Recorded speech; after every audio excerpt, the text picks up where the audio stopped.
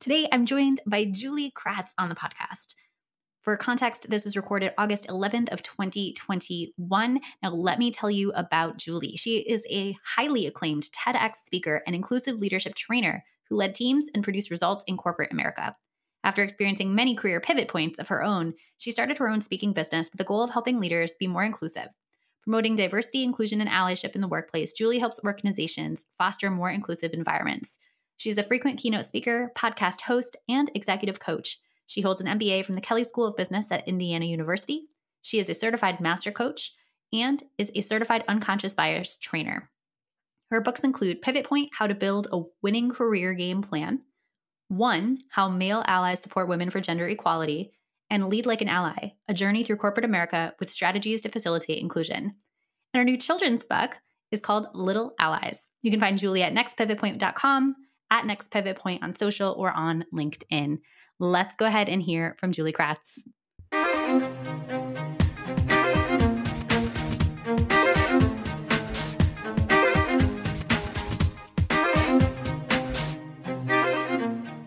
Hi, I'm Lindsay Lyons, and I love helping school communities envision bold possibilities, take brave action to make those dreams a reality, and sustain an inclusive, anti-racist culture where all students thrive.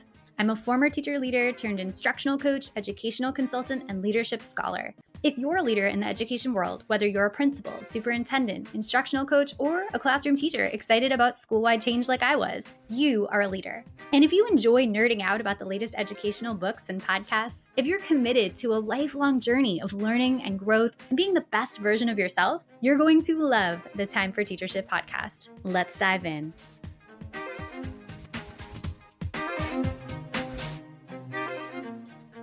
Julie Kratz, welcome to the Time for Teachership podcast. Thank you for having me. I'm so excited for this conversation. Do you want to add anything before we get started to the professional bio section that I just read? Oh my gosh. Yeah, that's all the fancy credentials and all that fun stuff and books. But I think more central to me and my why for this work is that we've just got to make this a better place for this next generation of little allies. I really feel really strongly that after speaking in corporate America for many, many years and experiencing it myself, trying to change behavior later in life is kind of difficult versus not impossible, but a little more difficult than if we started a little earlier and just set the tone right out of the get-go. So that's been a big realization for me in this work and a real source of passion as well. That is awesome. And so true. I think I also came to the work that I do in education the same way, where I was into like adult spaces, and my undergraduate degree was in gender women's studies. And I was like, all right, how do we do gender equity and all this stuff? And I was like, we need to start super early. Like I need to stop working with adults and like start with kids. So that's awesome that we have that similar kind of realization.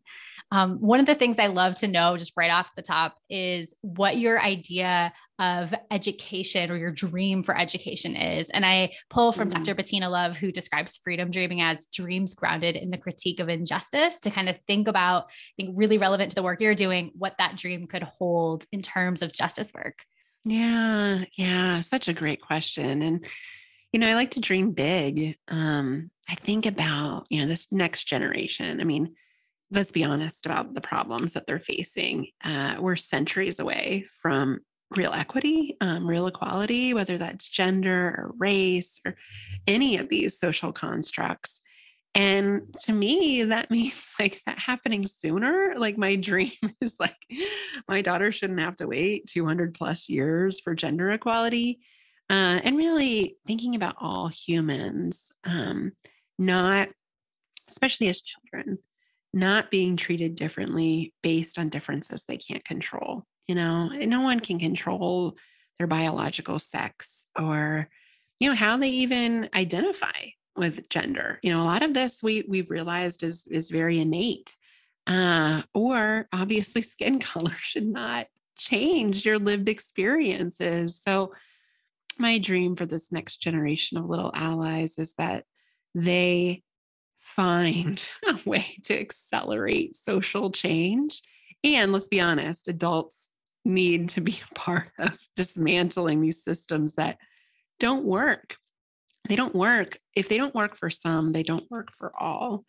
Whether that's education, politics, like all of these constructs that we have, just want these little kiddos to have a more accelerated path to positive social change.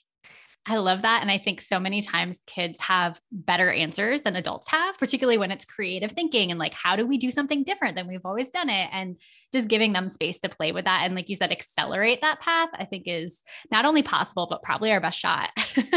Oh, for sure. I joke like when I wrote the children's book, I thought, well, I don't have necessarily the obviously magic bullet. There is no magic bullet solution to this problem, but I really struggled to have this conversation with my kids about, diversity, inclusion, social justice. And I'm like, if I'm struggling with this and I do this for a living, like certainly there's a lot of caregivers out there that probably struggle with this, and parents and educators. And the secret to it has been, as I have shared the book and read the book with kids, they really do, to your point, have way better insights, like way better insights, way better questions. So actually the secret to it is you have this tool to start the conversation, and you're going to be schooled by your kid. It's not the other way around.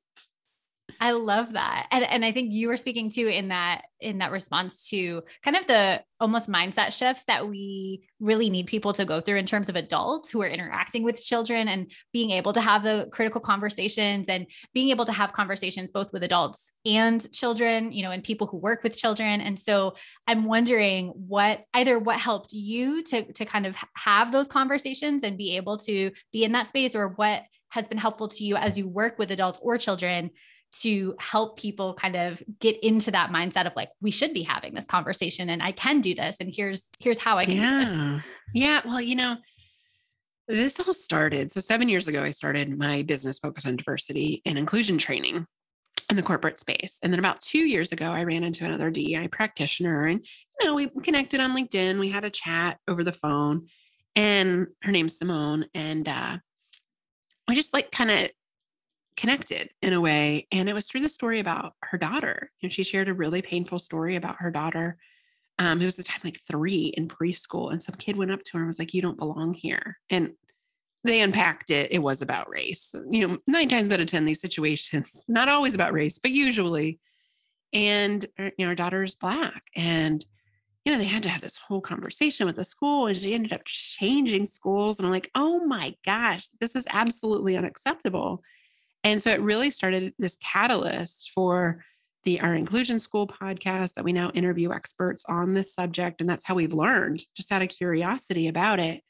And I think that's what really I've discovered through all the interviews and all the people we've talked to and books that we've read, is that curiosity is so important as a parent, as a caregiver, as an adult. Our brain stops being curious as we get older. We think we have all the answers. We've been there, done that. And that's what's so beautiful about children, is they're curious about differences. They do see differences. The thing that we always talk about is it's okay to see the differences. Absolutely, you see them, but it's not okay to treat people differently based on those differences.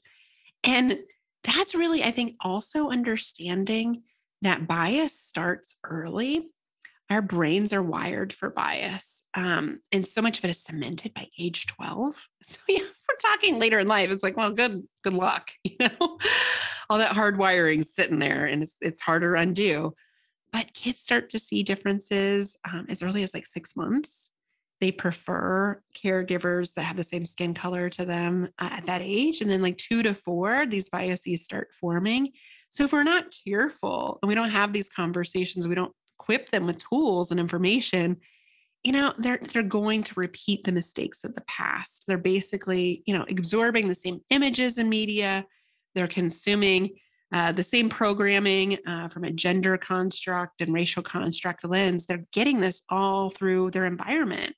And they need tools, they need information, they need books, they need stories, they need conversations to help them be more inclusive. It unfortunately doesn't happen naturally.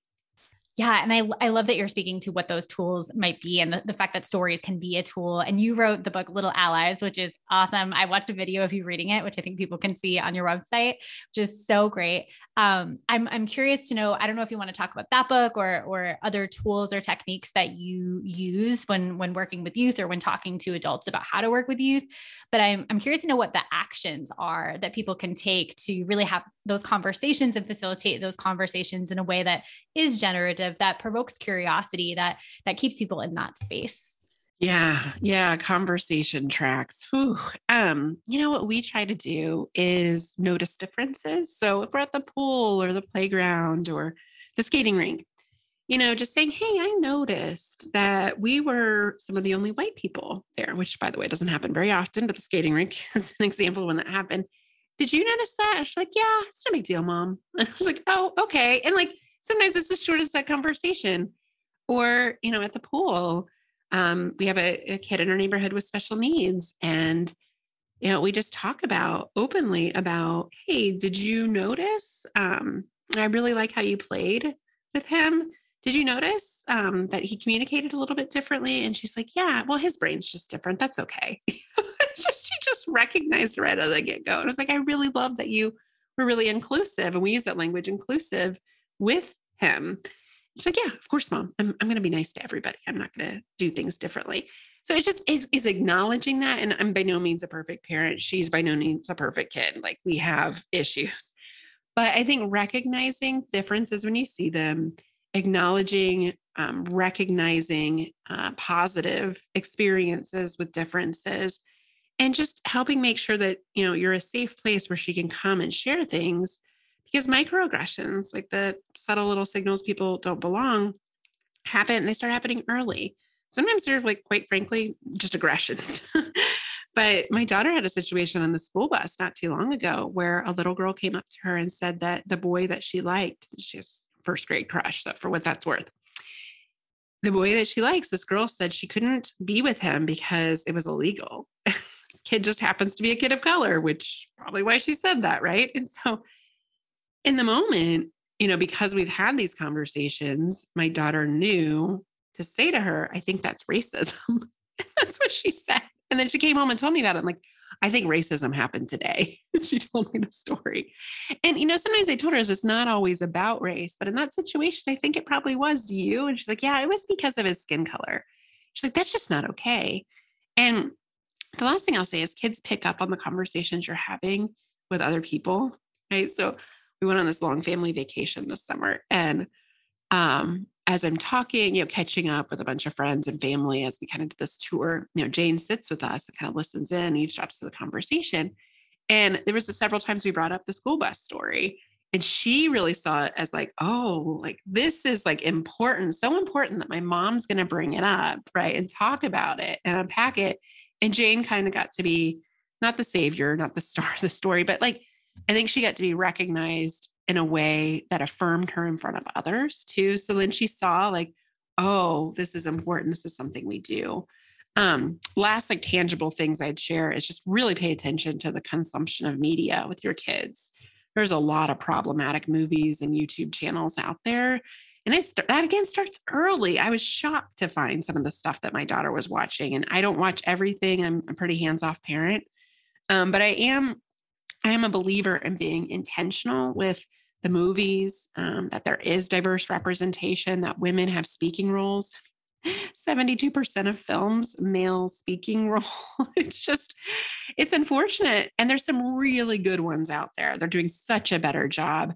But, The Little Mermaid versus Moana, drastic difference in representation, race, gender, just way better. The later films. So pay attention to that in your bookshelf. I was shocked to take a hard look at my kids' bookshelf and be like, ooh, a lot of white characters, a lot of animals, not a lot of kids of color.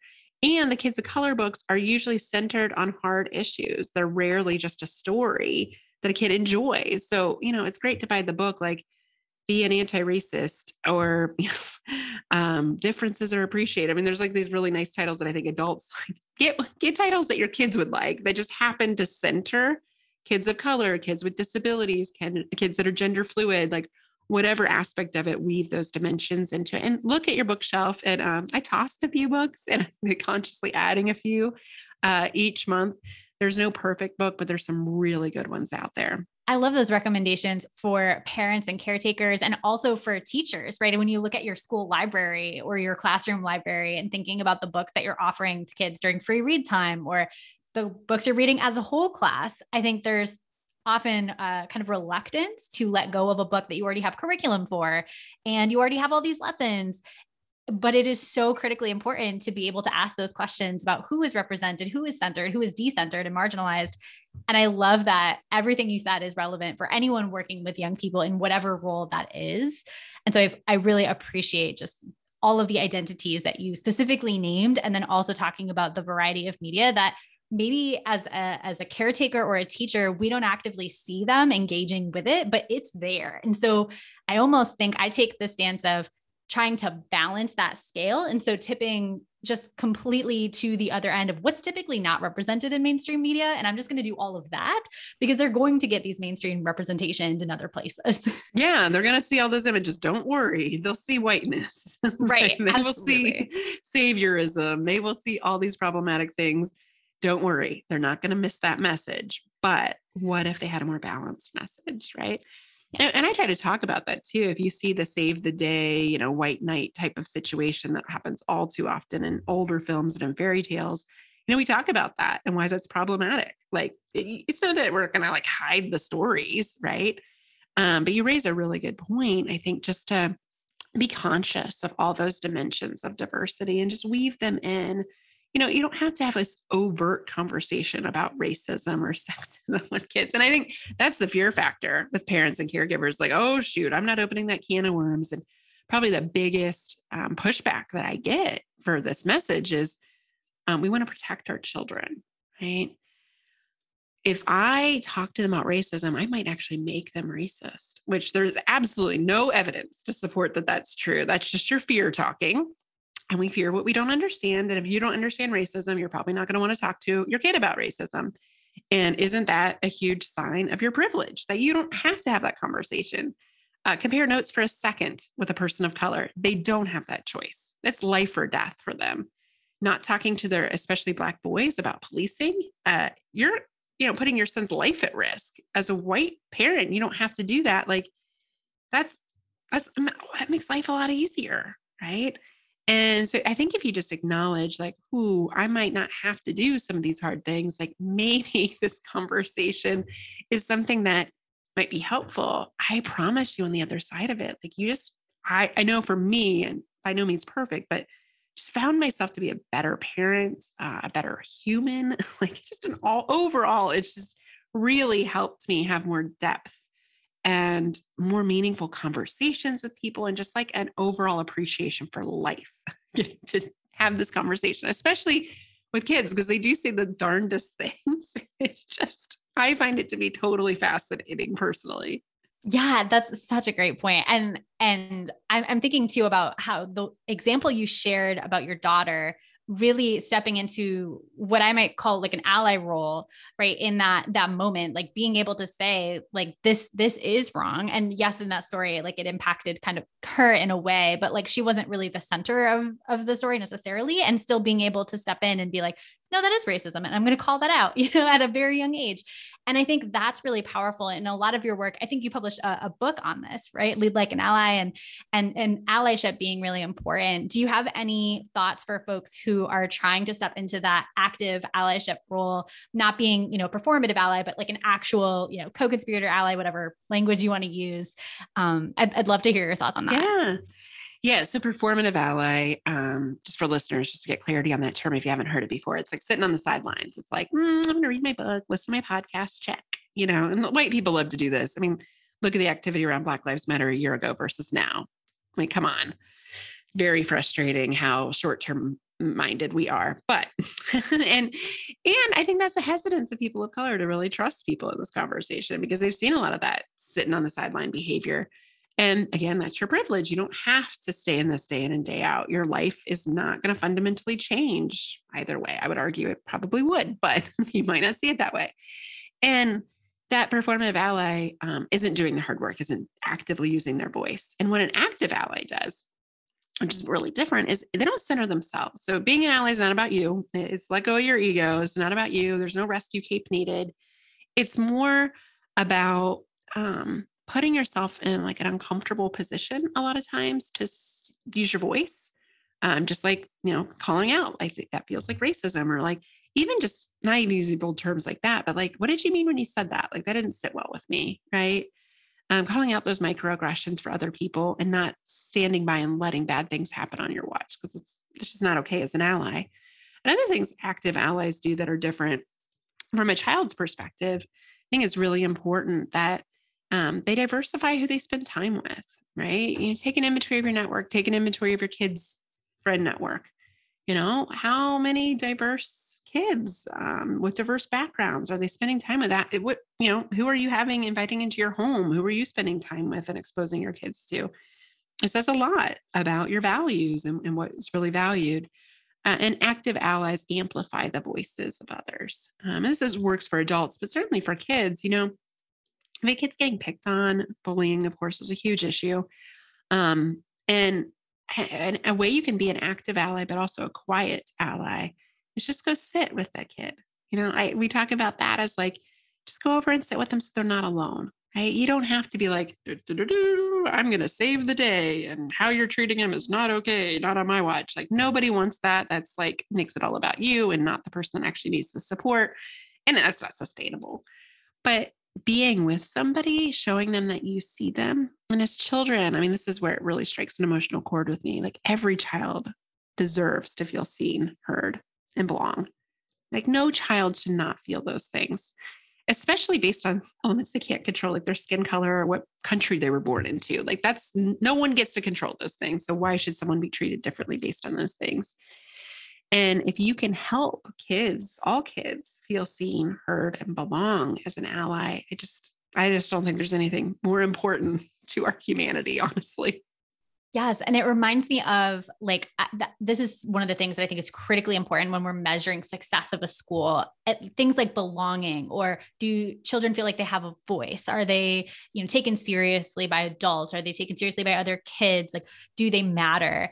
And I know that you've talked a little bit about, measurement and how do we measure DEI, and, maybe that may be from a corporate perspective, I'm not sure, but what do you think about in terms of an education space or even that corporate space in terms of what we measure, influencing, our actions or what is important to measure in this space?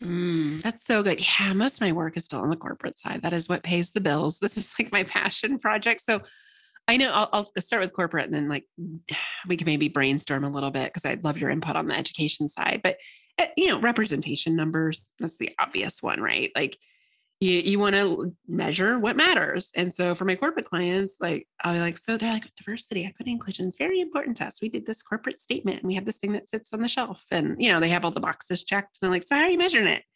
Oh, well, it's really hard for us to measure. There's like all these excuses. I'm like, no, pull your HR data. That is not hard to measure. You've got it. You just don't like it, so you don't want to share it. And, anything that's important, you measure in business. So I always joke, like, it's not important if you're not measuring it. So representation numbers at a minimum, those are usually race and gender. Sometimes you can measure sexual orientation, but, 50% of people are closeted in the workplace. So that's a rough one. Disabilities, wherever your dimensions you want to really prioritize, and don't just measure it like blanket for the whole organization, or, in this case, a school. You want to see it like by level, right? And so in the corporate environment, especially, it's like front lines diverse, and then like suddenly it stops. She worked way up to the top. So like you want to do that, I think, at a school system that would parlay into your employees, right? Your staff, as well as your children, and different grade levels would probably be helpful to know. And that at a minimum. And then I think you raise a much better point, though, about that's diversity. Diversity is representation. Inclusion is a behavior. So you'd want to measure behaviors and perceptions of behaviors too. So just like you just said, it'd be really fun to do some pulse surveys. And I don't know how you do this with kids or, the faculty or, whoever got involved, but do I feel like I have a voice? Is my voice heard? Do I feel like I belong here? Am I judged differently based on my differences? Just asking some standard questions and getting real data on that, measuring it over time and making sure it's going in the right direction. The last thing I'll say with scorecards and measurement is it can create, if it's not done well, it can create a zero-sum game. Well, great. Now we just care about diversity. So I'm the white guy and I don't matter. No, of course, the world is built for you. Like, don't worry, it's not changing overnight. You're still good. But I think you have to frame it as we want to get better, not like an affirmative action type of situation where we have to get to X by this date. I do like goals, but I think sometimes when we set really bold goals, it can create an infighting amongst people. And you already get, my community, we have these, I'm just gonna say problematic parents that are very against diversity training, diversity in our schools. And that's because I think that, they're all white, and they're mostly, they're mostly women, but a lot of men too, that see it as like, I'm going to lose something. My kid's has something to lose from this conversation. We can't have that happen. It has to be about all people feeling seen, heard, and belong. And race and gender are part of that, but it's really about all human beings, again, feeling those things. So I think a balance of representation data and then making sure you have perception data around behavior too is important. And I think that mirrors a lot of what's happening in the education spaces as well, looking at particularly nationally now, our student body as a United States nation has, I think, hit, if not surpassed, the point where white students are now less than 50% or approaching that. And the teaching staff is predominantly white women still, like overwhelmingly so, like, 80 something percent, 90%.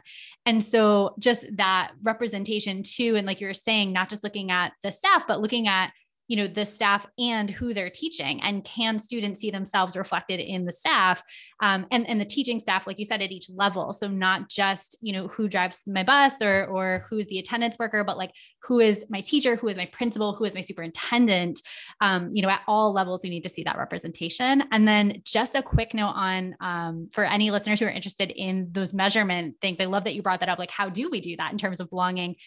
So I have a student voice survey that I developed for my dissertation, which I've shared as a freebie before, so I can drop that link in the show notes. But also Panorama is a wonderful educational company that has surveys on their website that you can take and use for free that measure things like belonging. I think they have a whole DE&I series where there's like several subscales there.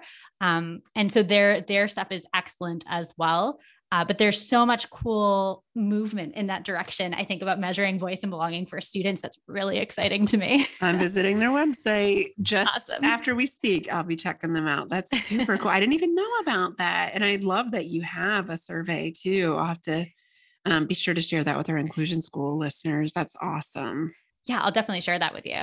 As we're kind of like wrapping up, thinking about how people are going to take action, and we're listing all these techniques and tools that they can use, what is maybe one thing that you would encourage a listener to do after they end this episode, they go live their life and really try to bring out the value of justice in working with youth and just being themselves in the world? What's one thing you would recommend that they do as a kind of a starting point? Do something. And I know that sounds super simple, but again, that's like performative allyship behavior, like sitting on the sidelines is a huge problem, especially if you're in the majority group, especially if you're white, especially if you're able-bodied, especially if you're straight, cisgender, a man, like your voice is so important. And I think people get lost in this. Like, I'm just one person. How can I influence this massive problem? Right. And this honestly keeps me up at night. Just do something, take one step, a baby step, right? Read a book with your kids that have diverse characters. There's actually more animals in children's books than kids of color. So like, this is a real problem. And your bookshelf probably doesn't look a lot different than mine did several years ago. There's no shame in that, but you can get better. Watch a film, a documentary, depending on your kids' ages, especially young adults, you can have some really meaty conversations with your kids about this stuff and their perceptions. And you, again, will probably learn way more from them than they will from you. So keep your ears open. But take one step, and stay on the journey. I always talk about allyship as a journey. It is not a destination. There are no perfect allies. There's a lot of bumbling and stumbling along the way. I screw stuff up on a daily basis. And that's because I'm learning and unlearning things. And unfortunately, we live in a world where we're taught a version of history and society that's just not, frankly, true. It's very painful to unpack that, but stay on the journey because your voice does matter. And there's no end or rainbow at the end, but there is like just recognition of, again, being better, getting better, and being more inclusive it improves you just as an overall human. I love that recommendation. And actually, I love that you also mentioned that we are constantly learning and growing ourselves, right? There is no kind of end point. We're not just perfect. And so as you think about things that you have been learning lately, it could be related to what we've been talking about, or it could be anything. What is something that you have been learning about lately? Oh my gosh. So I just watched a documentary. Speaking of documentaries, this is probably more for older kiddos. My daughter's not ready for this one, but it's called This Changes Everything. It's about gender representation in film. Gina Davis has an institute for gender representation. And what I loved about the documentary is a lot of times white women come in and make it all about white women, but it actually had really good diverse representation of women of color. And they talked about Shonda Rhimes and Frozen and, just some of the wins. And some of the wins that we've had in the industry, but also, it's funny that over time we're like, okay, this movie came out, it changes everything, and how many times that one silver bullet does not, and how it's a continued effort over time. So the title in itself is just kind of a play on the fact that no, things are not changing that quickly, and they have tons of data. So if you like data, tons of data. At a minimum, watch it with your partner if you have kiddos that are, I would say, 12 plus, and just ask, like, what did you see? What did you learn? Because I live in this space and I learned a ton about that through that documentary. So that's something that I've learned about recently. And then I would also say there's increasingly a lot of young adult books about diversity. So Uncomfortable Conversations with a Black Man was an adult book that then was rewritten for young adults called Uncomfortable Conversations with a Black Boy. I read both of them and I was like, I could just see how the messages were more simple and relevant for the young adult, but same content, a lot of the same stories. So you could read that like with your young adult, compare notes on like, what did you learn? What did you see? Like, what was hard for you? What was something you're taking away? And just those conversations again over time, I find to be just so helpful. So, yeah, stay on the journey. It's definitely a tenuous journey, but one worthwhile. Those are excellent recommendations. I need to watch This Changes Everything now because that sounds like my kind of documentary. Finally, where can listeners learn more about you, connect with you online, grab a listen to your podcast, any of that stuff? Yeah. So we've got 2 websites. So if you're interested in the conversation with kiddos, The Little Allies, so thelittleallies.com. We've got a downloadable discussion guide and Ally Promise. That's something I'm really proud about. Just going through the promise and your kid can sign the certificate. It's a really cute conversation starter too. And then, of course, you can order the book. 100% of online proceeds are going towards nonprofit and organizations doing this work. So this is a passion project. You don't make a lot of money off Amazon sales, but the money we do make, we are funneling right back into the community. And then from a corporate space, if you're interested in corporate stuff, nextpivotpoint.com. There, again, you'll find tons of free resources and guides on, we talk about like the diversity dictionary, so if you want to get more education yourself before talking with your kids about this, I would recommend going there as well. Amazing. Julie Kratz, thank you so much for being on the show. Thanks, Lindsay. This is awesome. Thanks for listening, amazing educators. If you loved this episode, you can share it on social media and tag me at Lindsay Beth Lyons, or leave a review of the show so leaders like you will be more likely to find it. To continue the conversation, you can head over to our Time for Teachership Facebook group and join our community of educational visionaries. Until next time, leaders, continue to think big, act brave, and be your best self.